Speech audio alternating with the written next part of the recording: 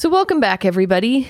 Happy Sunday in Lent. This is the Catholic Traveler Podcast, and we are taking you to the Lenten station churches daily. Hi, Mountain. Hi, Joni. How's your Lent going? Happy second Sunday in Lent. It's going pretty well. Whenever it comes to Sundays, I always have that internal conflict about whether or not to continue to give up what I gave up. The Sunday loophole. So, yeah, like we never did it growing up. So to me, it does feel like a loophole. Like really, you can't give up chocolate for 45 days. An extra day. Yeah. But I know we're supposed to celebrate Sundays. So I always have kind of an internal struggle. Well, if you gave up chocolate, maybe you could eat chocolate that you don't really like. Instead of the good stuff, eat the bad chocolate. So you're kind of celebrating. Like since I gave up booze, like drink bad booze. Yeah. Yeah. There you go. Okay. But am I really celebrating the resurrection? No, I'm just kidding. Okay. That's a different podcast. Okay. So this is the second Sunday in Lent, and our station church is one that I've never been to.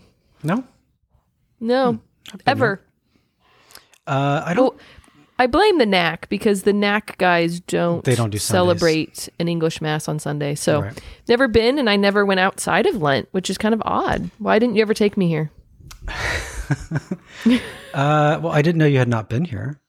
And like you've said in previous podcasts, there's only so much you can see. It's true. So, and there's no like saint buried here or anything. It might not be one that you make sure is on your list when you go to Rome. Right. But there's another station church right across the street that we'll go over in, I don't know, a couple weeks maybe. And that's one that I think people should go to. Although, I don't know if I've ever taken a group to that church. Santo Stefano. So how do I get there? Well, first of all, what church is it? We haven't even said that. Today and how do I get there? Santa Maria in Domnica. This church is, it's near the Colosseum. So like if you were going past the Colosseum, one of the main roads there, it will take you directly past this church as you head towards the pyramid. So it's on the road that connects the pyramid to the Colosseum. I guess that's still the Chalian Hill up there because we're not far from. And we talked about that. Yeah, we're not. It's not far from Giovanni Paolo, where we were Sean the other and day. Paul, yeah. And so as we mentioned on that podcast, the Chalian Hill is near the Colosseum, and it is where they actually kept the animals, the wild animals that they used in the games. And so the legend tells us that you could hear the roar of the lions on the Chalian Hill at night, which is kind of creepy. Yeah, that is kind of creepy. This church is built over a 3rd century house. And the woman that lived here was a friend of a guy named Lawrence. Our friend Lawrence. And so he actually spent time here at the house. The two of them, they would distribute alms to the poor. And when Lawrence died, she is actually the one who arranged for him to be buried where he is now, San Lorenzo. Oh. Yeah. And we'll go there in a little bit too. Yes. In a few weeks. Another one of our stops. And then I guess I should mention her name. I just don't know how to say it. It's Syriaca, maybe? Syriaca? Yeah, that's what I would say. Yeah, we'll just go And so with we that. don't know whether the church was named after like a translation of Syriaca, and we don't really know why the church is named what it is. I don't know. Yeah. But shortly after Lawrence died, she too was killed, and she's buried near him. So she's also buried. There's a big cemetery over there now. So inside this church, it's a very simple church. And again, it's one that's not open very frequently. I think they have Sunday Mass, but I'm not sure if they have daily Mass schedules. It's not one of the ones that's only open once a year, but it's just not one that's open daily. There's a beautiful apse mosaic, and we're going to see a lot of these coming up, and all commissioned by the same person, Pope Paschal.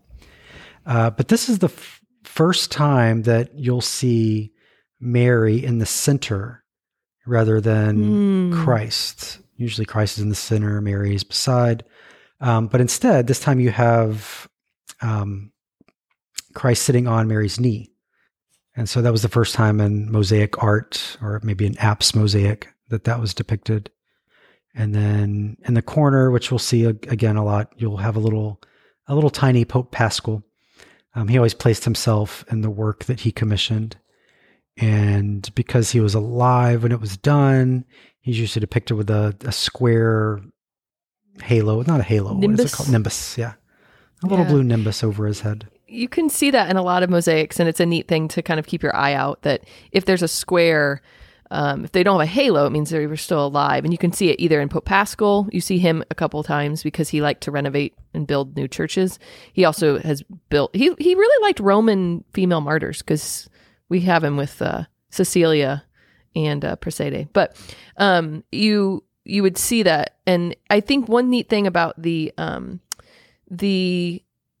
station churches is that if you go every day, you begin to see kind of these similarities with like apse mosaics and bell towers, and you can begin to see kind of the connection. Whereas if you aren't going every day, sometimes you miss the similarities of the churches. But apse mosaics is a big one. Like who's present? A lot of times Peter and Paul are there, the donor of the church, the Pope, some sheep, maybe Jerusalem, Bethlehem.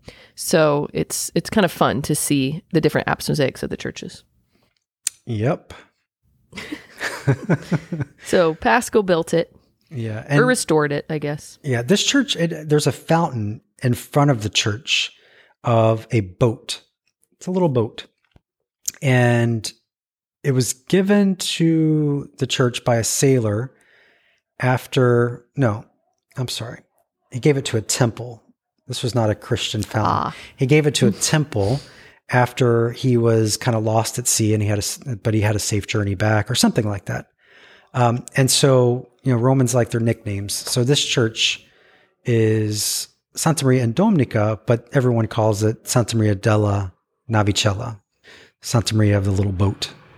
So, and the cardinal who restored that boat was a big patron of the arts. He later would become Pope Leo X, but he was a Medici, and so he was the son of Lorenzo the Magnificent in Florence, who was a grand patron of the arts, notably Michelangelo. And so it's neat. Like he had an appreciation for the past of what might have been a pagan gift, and then restores it and makes it kind of a Catholic symbol. I like that. Yeah. Okay. That's today's podcast. Well, there we go. That's church, so not much to say. Tiny church, simple church. But again, some connections to some other churches, some great saints, and just, I think, kind of a typical station church, in that in its simplicity, it still has a rich history and is just a little jewel. Yep, absolutely. So, okay. Well, happy Sunday, everybody. Yeah. Happy Sunday. And we will talk to you tomorrow from a very popular church, and one that I've only been to this one a couple times. Really? Shockingly, yeah. Yeah. This is it's a really neat church, rich with history. Holy cow! All the guidebooks. Talking about this church. All the guidebooks, lots of art tours, all kinds of people go to this church. So yeah, we'll let you talk about it. The church to talk about the liturgy. So, but you'll have to wait till tomorrow. Good. So. I look forward to that, Tony. Okay. Ciao, everyone.